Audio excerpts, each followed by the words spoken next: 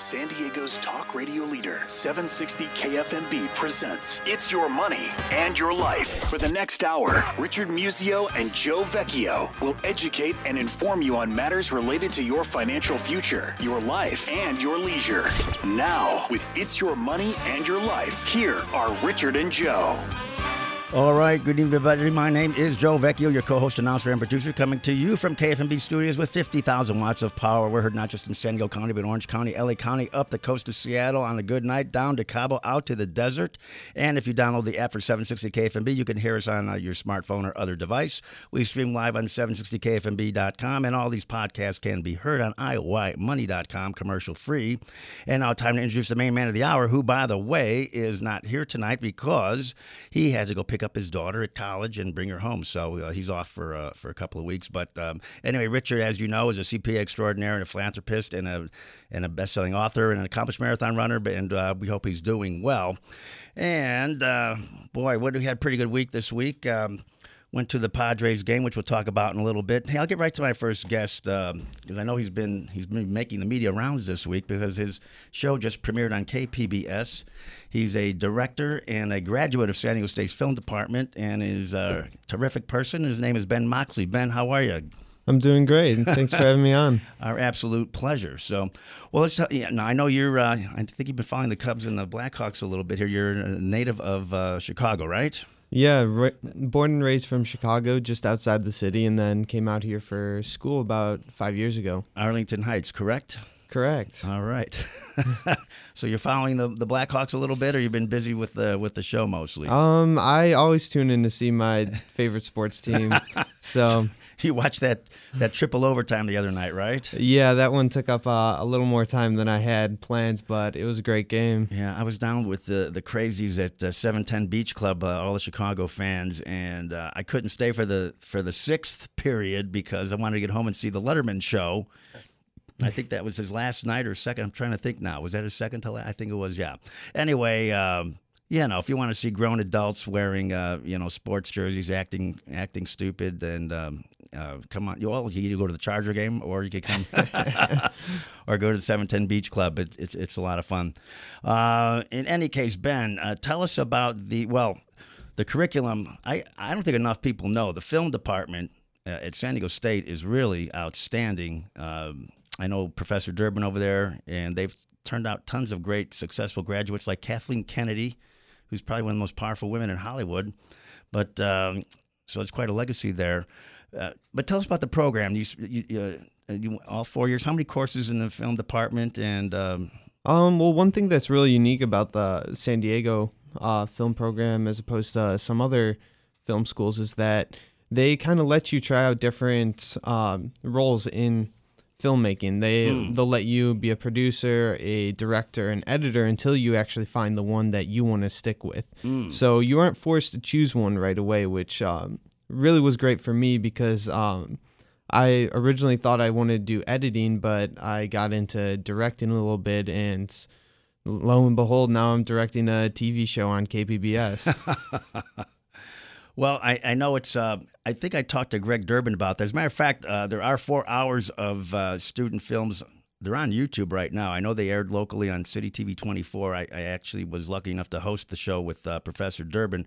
But it's called The Real Deal, R-E-E Deal. If you just Google that and or go on YouTube, search that, and maybe put in San Diego, because we're not the only real deal out there. If I had known there were other real deals, I would have distinguished the title. But anyway, there's a lot of good films, and I think one that you were even in or worked on as well. So, but they chose like the best 26 out of the 125 or 130 films to get on there. But so tell us, I guess you worked on about 20, 25 films in your whole career at San Diego State, right? Yeah.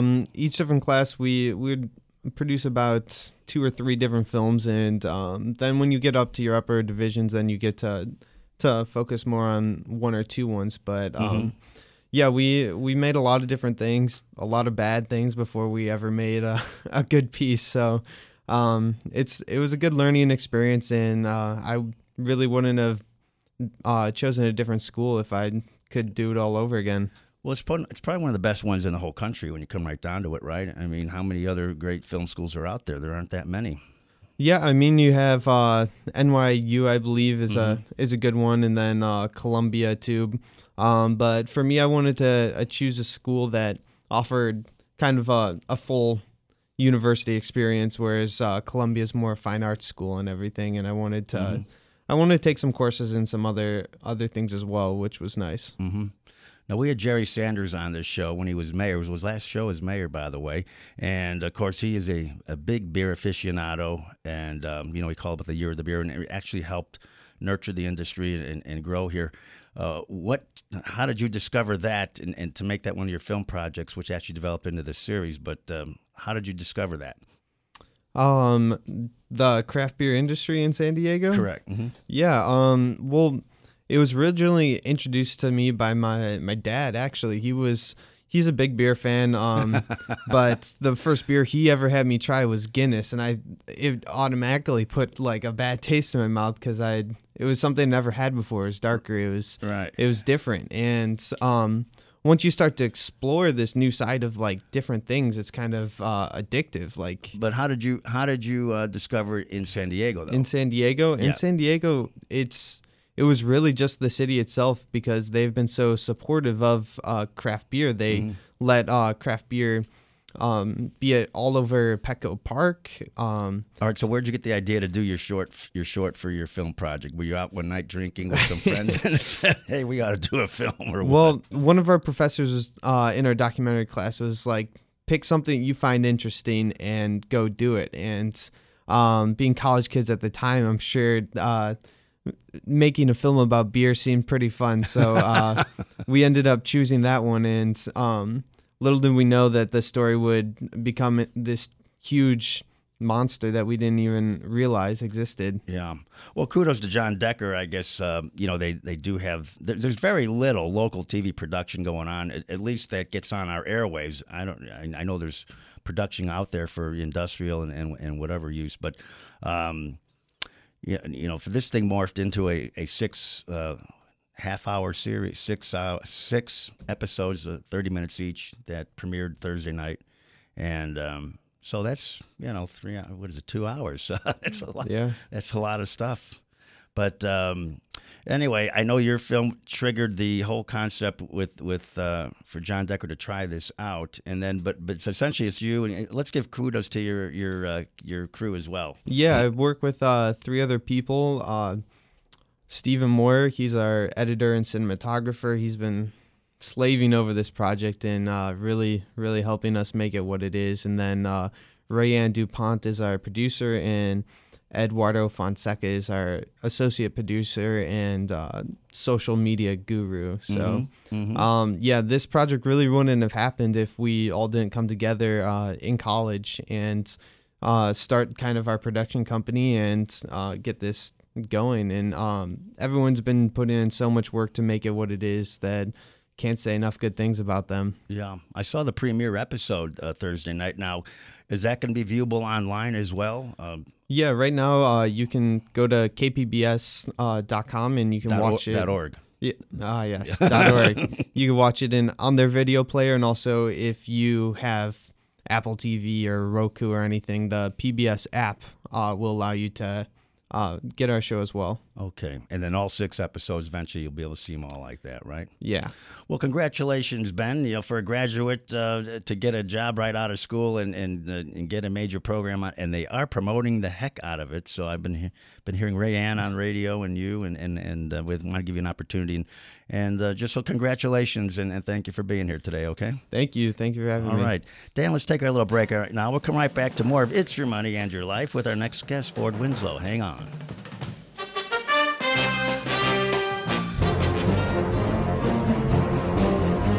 All right, we are back with Ford Winslow, Chief Risk Officer over at Centrex IT. I know that all sounds very convoluted and diabolical and complicated, but we'll figure that all out. Anyway, Ford, welcome to our show. Thank you, Joe. Thanks for having me.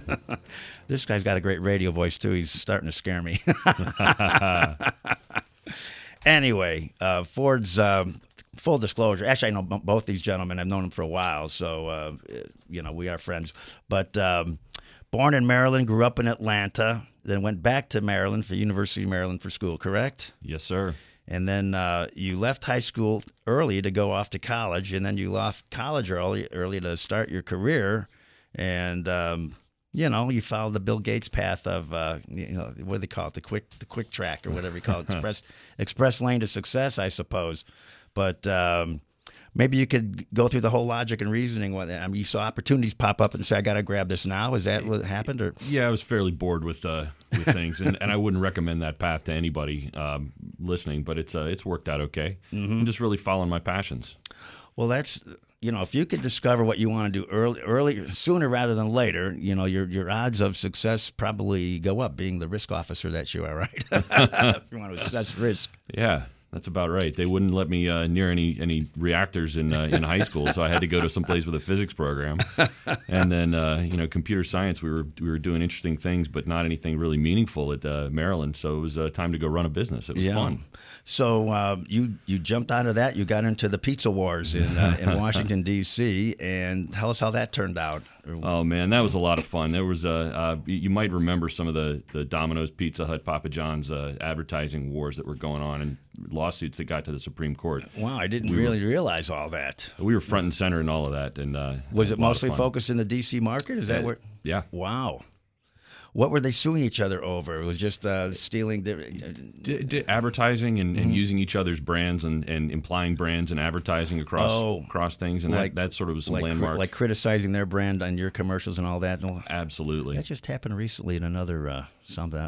But anyway, well, that's cool. So you were opening, I guess, ran about 10 restaurants then, right? Yeah. How was the Papa John Domino's pizza? I don't even know how it's. Who's dominating what? I don't know anymore, but one of the lasting lessons from that was quality, and it was really about putting a good product and good customer service out on the street, and that's something that stayed with me forever since then, and into IT and in other things. I remember Domino's, you had that guaranteed there in 30 minutes, and then they started having car accidents, and then they had to stop that. That's right. They're speeding, but interesting. But then you made this quantum leap to Freddie Mac, and how did that? And you're running the IT for Freddie Mac. I mean, that must have been quite a thing. Running the IT is maybe a little generous. There was 1,000 IT people there, and we had a huge budget to do amazing things. But not to mention Fannie Mae, right? Yeah, Jeez. Wow. We were the little brother of Fannie Mae. Yeah. And, but it exposed me to 100 securities buyers and sellers, and really the IT that was required and the big data requirements around that to create mortgage-backed security products and to auction these off on a global scale and to deal with billions of mortgages. What year did you start there, just for perspective? 99. Wow. Okay. So you were there for the upward ramp. Mm-hmm. Boy. Yeah, and that was Northern Virginia, the dot bubble, Silicon Valley East at that time. So it's an exciting time to be in technology. Yeah. Did everyone have a sense, though, that things were just getting out of whack, out of control? I mean, from 99, 2000 up to the bursting of the bubble, and I can't speak for everyone, but for me, it's certainly there was some just gross displays of money being spent, and it was just it seemed unsupportable. Yeah, it was certainly a bubble that everybody knew something was going to happen. Yeah, interesting, and. Just in a nutshell, Freddie Mac, Fannie Mae. What is the real distinction between the two? Is there any? As far as I'm not. I know Freddie Mac dealt with could not deal with jumbo loans. Okay. And there was a multifamily requirement there as well. So there was they were sort of on the smaller end, and Fannie Mae could deal with jumbos. Gotcha. Okay. There's a lot more to it than that, but that's my simple explanation. Good, because we don't want to spend too much time on that. But so when 1,000 employees doing IT, so that must have been a huge organization. How many total would you say? It was only 4,500. Only? Yeah, for DC, that's not too big. Yeah, true. But that was a sign of what the commitment was to technology and how you could make money on technology. That fully almost a quarter of the company was dedicated to IT. Wow, that's unbelievable. So then you were recruited to head IT for a company called Sengart. It's a San Diego biotech startup. Mm-hmm. What did they do? And we were making colloquially known as blood substitute. Okay. So it was artificial blood, if you will. All right. Are they still around? Did they get absorbed or? No, it was unfortunate. They raised about $350 million, and then now the intellectual property sold off, and hopefully it will be developed, but it didn't make it to market, unfortunately. So they bled to death. Okay. Yes. Well, that happens. That's not to be cynical or negative, because you can only succeed if you fail, and no one knew that more than Thomas Edison and a lot of people, right? I mean, you have to keep trying things in this rapid innovative environment we're in. They're coming and going left and right, and what hits and what doesn't, and then you just move on. So, but so after IT there at Sangart, then you raised $350 million for a small R&D group. What was that all about? That was Sangart. Same thing. Okay. And our company raised $350 million in investor money there. All right. And then you got into medical devices around hospitals. Is that the same company? Yeah. My role there really was to chase medical devices around hospitals and research facilities with a laptop and a USB cable, trying to harvest data. Okay. Yeah. Well, that's big in the healthcare field today, even, right? Which I know it's very relevant to what you're even doing now. So, and then you went over to Europe for clinical trials with all this with the company too, huh? Wow. Well, clinical trials, that's a very, if folks are looking for a growth industry or something to get into as a college graduate or whatever, it's a pretty interesting field. And, there is some capital there, because I know a lot of people are looking for good jobs all the time, right? And the salaries are getting harder and harder to come by, right? But and then let's see, this Life Sciences Information Technology Global Institute. It's a mouthful. And you were lead author on 6 books. Wow, this is amazing. About 1,000 pages of text, guidance of life science into wow. So takes a lot to write a book, right? Yeah, that was sort of a passion project, and it really was about. We looked around the industry, and nobody really knew how to do IT well for life sciences and heavily regulated companies. We did a survey as part of that group. We asked 1,000 companies how to do IT correctly, and we got 999 different answers. So we realized there was a need for this, and we were able to collaborate with FDA regulators and industry to really come up with a playbook for how to do trusted information technology in life sciences. So you cover things like security, infrastructure, the cloud, validation, risk management, all the stuff, training. It's pretty comprehensive. Yeah. How many people worked on that with you? Just one book? Those things must have taken months and months, huh? Yeah, years. That was about an 8-year project to get all those books written and out. And there was, probably 100 people total involved in that project. So I guess you also became a speaker and a lecturer. You had to go around and kind of establish yourself as an expert in the field, and that's the way to do it, folks. Yep. You write a book and get out there, and you become an authority in your field, and next thing you know, companies like Centrex will be the path to your door. That's it. Say yes to a lot of stuff, and good things happen. And then you co-founded Abnology, which after that, right? Well, that's, I guess, why you're writing the books. Yeah. And then let's see, so you joined Centrex in 2014, of course, with our good friend Eric Rockwell, who is the COO or the president? CIO and president, yeah. Okay. Chief Information Officer and your Chief Risk Officer. So how did you discover them, or did they discover you? We knew each other for a long time as competitors in San Diego when with Abnology and Centrex IT, and it just became the right thing for us to join forces and start working together. Yeah. Well, that company's amazing. The growth is just incredible. And anyway, let's take our little break. We'll talk more about the birth of Centrex and their amazing growth right after this. Hang on.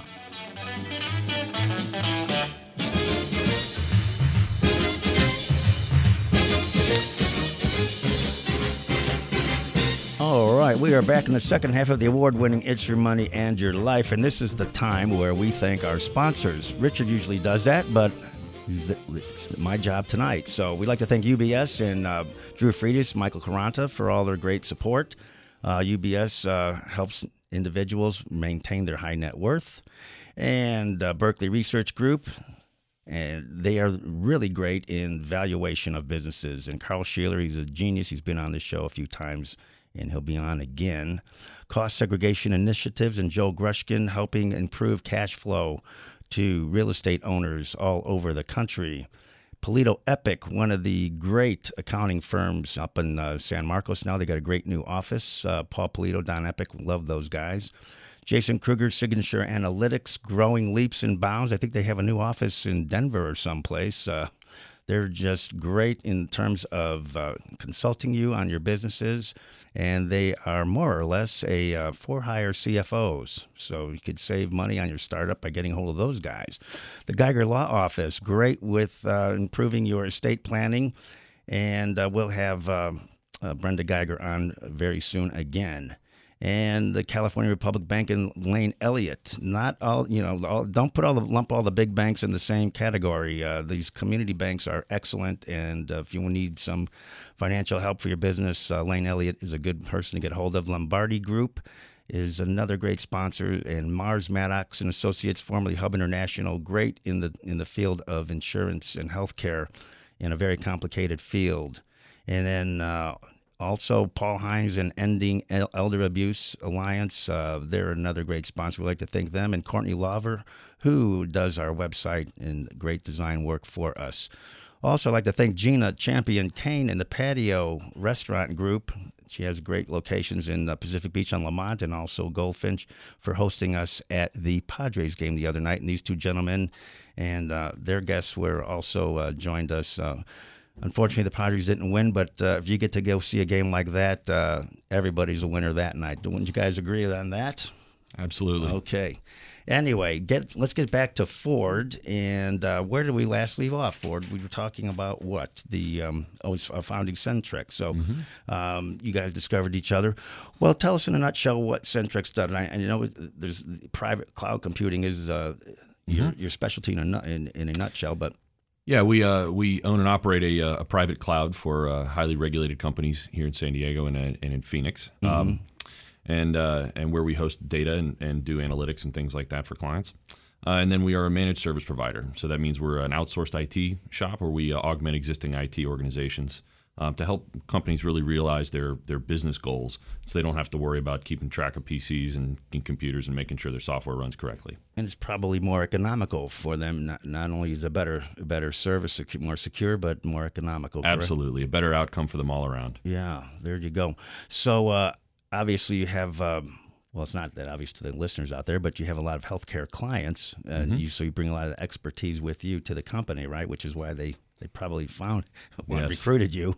But so give us an idea of how many companies that you have right now. And I know you're growing by leaps and bounds, right? We are. We're on a fast growth pace. We take care of about 65 companies right now, and 2/3 of those are healthcare and life sciences companies. So we really focus on those. That proportion of the community here in San Diego. And I understand you guys are pretty selective in whom you choose to work with, right? I mean, not everybody can walk in the front door and say, hey, take over my IT. They have to meet your criteria, huh? That's right. We take great care in who we work with because we really respect those outcomes. And there's a lot of ways to do IT wrong. And so we just take great pride in doing it correctly and finding good partners.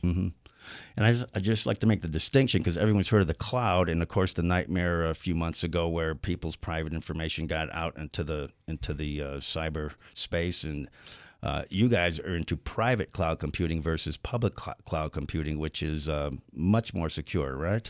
That's correct. We build clouds specifically for clients' needs to their specifications, secure them based on their regulatory needs and their privacy needs. And then monitor and manage those with the client as partner over the life of the. So I could imagine any company that's developing IP, or something that needs to be patented, they need to be very, very careful about communications within the company and making sure nothing leaks outside that. I took a tour of the company. I even noticed that all the laptops, you guys keep a very tight control on the laptops that everybody has, right? Absolutely. That's been one of the biggest breach sources for companies out there in healthcare is a stray laptop with health records on it just being lost. So we make sure they're encrypted. We inventory them and treat that very seriously. And I hope they do too. I think I heard, was it Warren Buffett or somebody? They left a laptop at a conference or something, and it was, remember that? Mm-hmm. Yeah, I hope these people are, there ought to be a kill switch or something. Maybe they're working on this. If it goes missing, that you can remotely destroy everything. We can do that. Really? Absolutely. We're getting like Mission Impossible here, right? It's getting pretty sophisticated. Absolutely. If some employee says, "Hey, my iPad is missing," or my laptop's missing, you guys can just blow it up from good. I think that'll save some issues for some companies, I would think. We hope that becomes the new norm. I mean, really, that's what we need to do to protect intellectual property and protect people's privacy. Yeah, it's important stuff. Yeah, that is amazing. Now, a lot of people should know that people in the IT sphere and in the high tech sphere, they have other talents. I know you were a professional musician, as was Eric before he got into this stuff, and you probably still love music and whatever. But tell us some of your. I know you love golf music and cars, but. But you played in bands and symphonies and everything else. I mean, this is quite a remarkable background. So why don't you tell us a little bit about that? Yeah, I had early on in my life, I had a career path to choose to go into music or go into science, and I chose science because I like to eat and reliably. But music is still a passion, and played in lots of little bands and played in bars and clubs and different things from Washington D.C. to here in San Diego. For the past 20 years, and I just love it. But no, you played in the pit orchestra. So, what were some of those shows? That just blows me away that we have bands under the stage or orchestras under the stage, and how they sync all the sound with what's going on over their heads. That was so much fun to play the percussion in the pits. There's maybe a dozen musicians, and you have to cover maybe 30 or 40 different parts.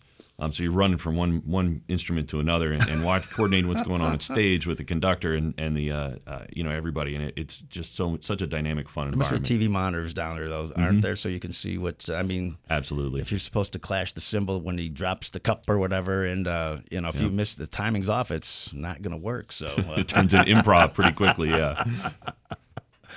I was at a show at the Globe once, and this remote, really controlled thing on wheels was supposed to, go across the stage, and it got stuck and whatever. And the kid or the actor just ad-libbed something, and the audience just went crazy. They just love the fact that you just got to go with it, right? And very interesting. So. Anyway, let's see. What else can we talk about here? I know Centrex give us some of the early growth. I mean, it was founded when? It's founded almost 13 years ago. We begin our 13th year in July, and it was around. It started in the very early days, just fixing computers for companies and doing what we could for to help individuals. And now we have almost 40 employees. We've grown tremendously. We've been one of the fastest growing companies in San Diego for several years, and we hope to be the fastest growing small company in San Diego this year. And it's grown leaps and bounds. It's beyond our expectations. Yeah, it's on a fast track growth path for sure. Maybe talk a little bit about when we come back from our break. We'll talk a little bit more about the lounge that you guys built, which is a lot of fun, and the craft beer. And we'll get Ben back into the discussion a little bit. We'll be right back with Ford Winslow from Centrex IT right after this. Hang on.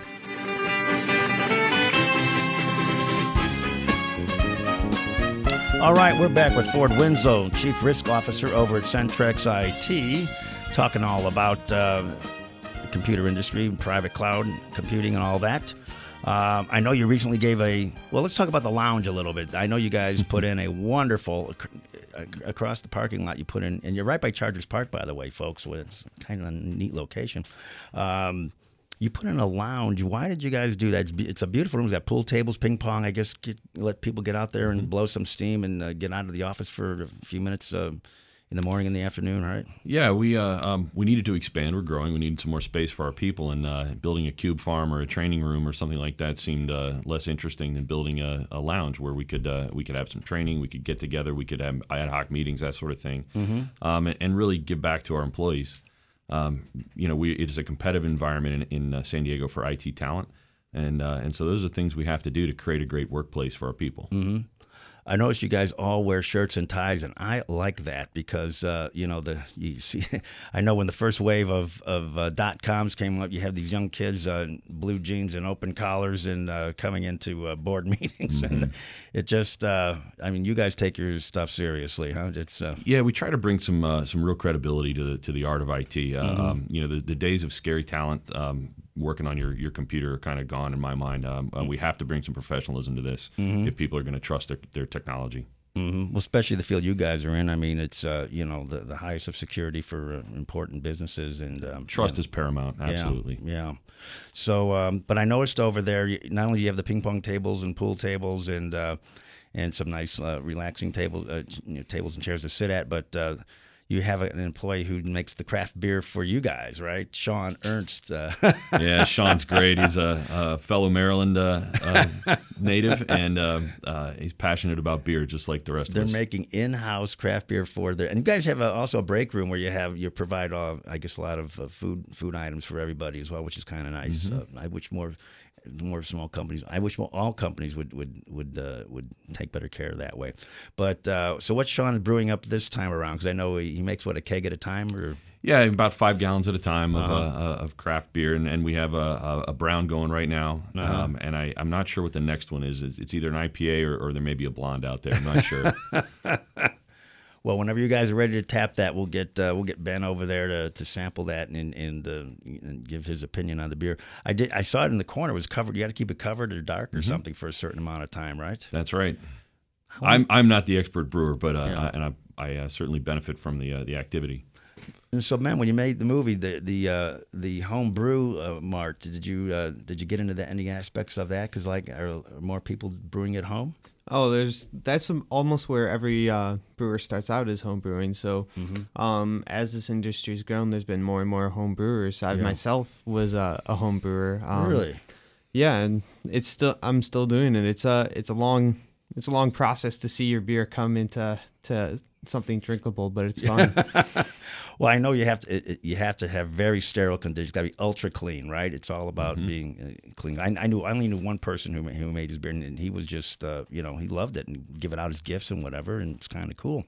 So we'll have to get some Centrex IT beer. Get your brand on there, huh? We'd love it. Now, you recently gave a talk on big data down at Lightwave. Is that the name of the company, Lightwave? AIS, Data Centers. Oh, AIS, I'm sorry. Yep. It's on Lightwave as the street. And you had some very poignant bullet points in that discussion. Can you tell us a little bit about what you were discussing? Yeah, the talk was sort of a practical approach to big data and how we might use it really, really immediately, and how we could approach these projects. I mean, there's a lot of misunderstanding about it out there, and people really don't know where to start with it. And so we started talking about some of the drivers about why big data is important, because we're generating more data than ever now. It's the storage costs and ability to retain the data is dropping. And there's access to new bandwidth, and then this movement called the Internet of Things is generating just massive amounts of data, and it's going to continue that way. So big data is the new norm, and thinking about how do we really start taking some economic benefit out of that. The numbers out there that I've been able to research are that we're going to add $15 trillion to the global GDP in the next 20 years. That's amazing, because the global GDP right now, I believe, is somewhere in the neighborhood of 60 trillion, or just shy of that. So that's pretty significant. That's a 25% increase. In the overall GDP. That's amazing to me. Yeah, but check my math, folks. I don't know. Google that. I'm not, but from my recollection, but that's amazing. That and then we were talking about the break. How are they going to do this? And you say that they're just going to give out devices in order to get data. And the trend in the industry is that the data is worth more than the device that generates it. You're seeing these things like the Fitbit, the Nest thermostat controller, iHealth things that are your intelligence scale in your house, and these things that are coming down to about $100 or even less. And people are starting to find ways to monetize the data coming off of them. And saying that they're willing to give you a device if you're willing to give them your data, and that's the genesis for all this new GDP that's going to be created. That's amazing. So there's going to be companies out. So it's just harvesting the data and repackaging and using this for what marketing purpose, sales purposes. One of the emerging sectors is let's call in life sciences. We use that as an example is digital therapeutics, and that's the idea that for instance your Fitbit or your Microsoft Band or whatever, you can the data coming off of that, someone's going to find a way to write a program that will tell you how to live your life better or give you a prescriptive path for health out of that data. And so that a company that doesn't make a medical product, they don't provide any direct care services. It's a software product that's geared towards your health. It's a new sector coming out in life sciences right now called digital therapeutics. Well, I know our friend Rod Roddenberry, who was a guest on the show. I believe he's one of the funders of the $10 million X Prize that Qualcomm put out there. They were trying to develop a tricorder, which they used to do in the original Star Treks, where they wave this little device in front of your body to try to take medical readings or readings related to health. And now they're actually doing it, or I'm not sure where they are in the process, but... And anyway, just to back up a little bit here, the global GDP in 2012 has been estimated about $73.5 trillion. So I was pretty close. So pretty close. It's probably a little bit above that right now. So that's a good guess. So I am somewhat well read, but. So the other interesting fact out of this was so we have about 4.5 billion internet connected devices today on the planet. In the next 5 years, that number will grow to 40 billion. Oh my gosh. That is the Internet of Things, and that's the challenge we face as a data economy and also as from security perspective, because these devices need to be secured. They can't be used to, if they're not secured, they can be used to launch attacks into your home, into your business in ways that we haven't thought of yet.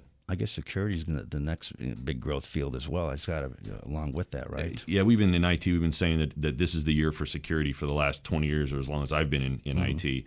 And I think actually this year in the next 24 months actually will show some great that'll take hold. Well, the 40 billion, the growth from 4.5 to 40 billion. Where do they see most of that occurring? Asia, Middle East. Actually, the U.S., Europe. I mean, all the major economies around the globe. North America, South America. I guess all of that. Huh? Wow. In the U.S., it's going to be your smart scale, your smart refrigerator, your Fitbit, your smart thermostat in your home. Your everything will become internet enabled. Well, you did something with the city of San Diego. Tell us about that. I know you did with the lights, right? Well, that was the city has. We get to collaborate with lots of different folks, including some folks from the city, and they've. We now have a smart grid of street lights downtown. And many people don't know it, but it's these are internet connected devices that create a grid to create the optimal power consumption for our streetlights. So did you do that with Sempra or with the city? Or I wish I could take credit for it. Yeah. This is a project that's done by the city and by Gary Hayslip is one of the guys down there at the Chief Information Security Officer for the city. Brilliant guy, and really working on the how do we secure that so we can't use our smart light bulbs as an attack point into city systems. Yeah. The other thing is, we did have that power outage a few years ago. That was kind of scary. How to secure the grid because. I understand that that can be a problem, right? Yeah, we've had some collaborations with Sempra and the city about mocking up these types of attacks and really how do we protect our infrastructure.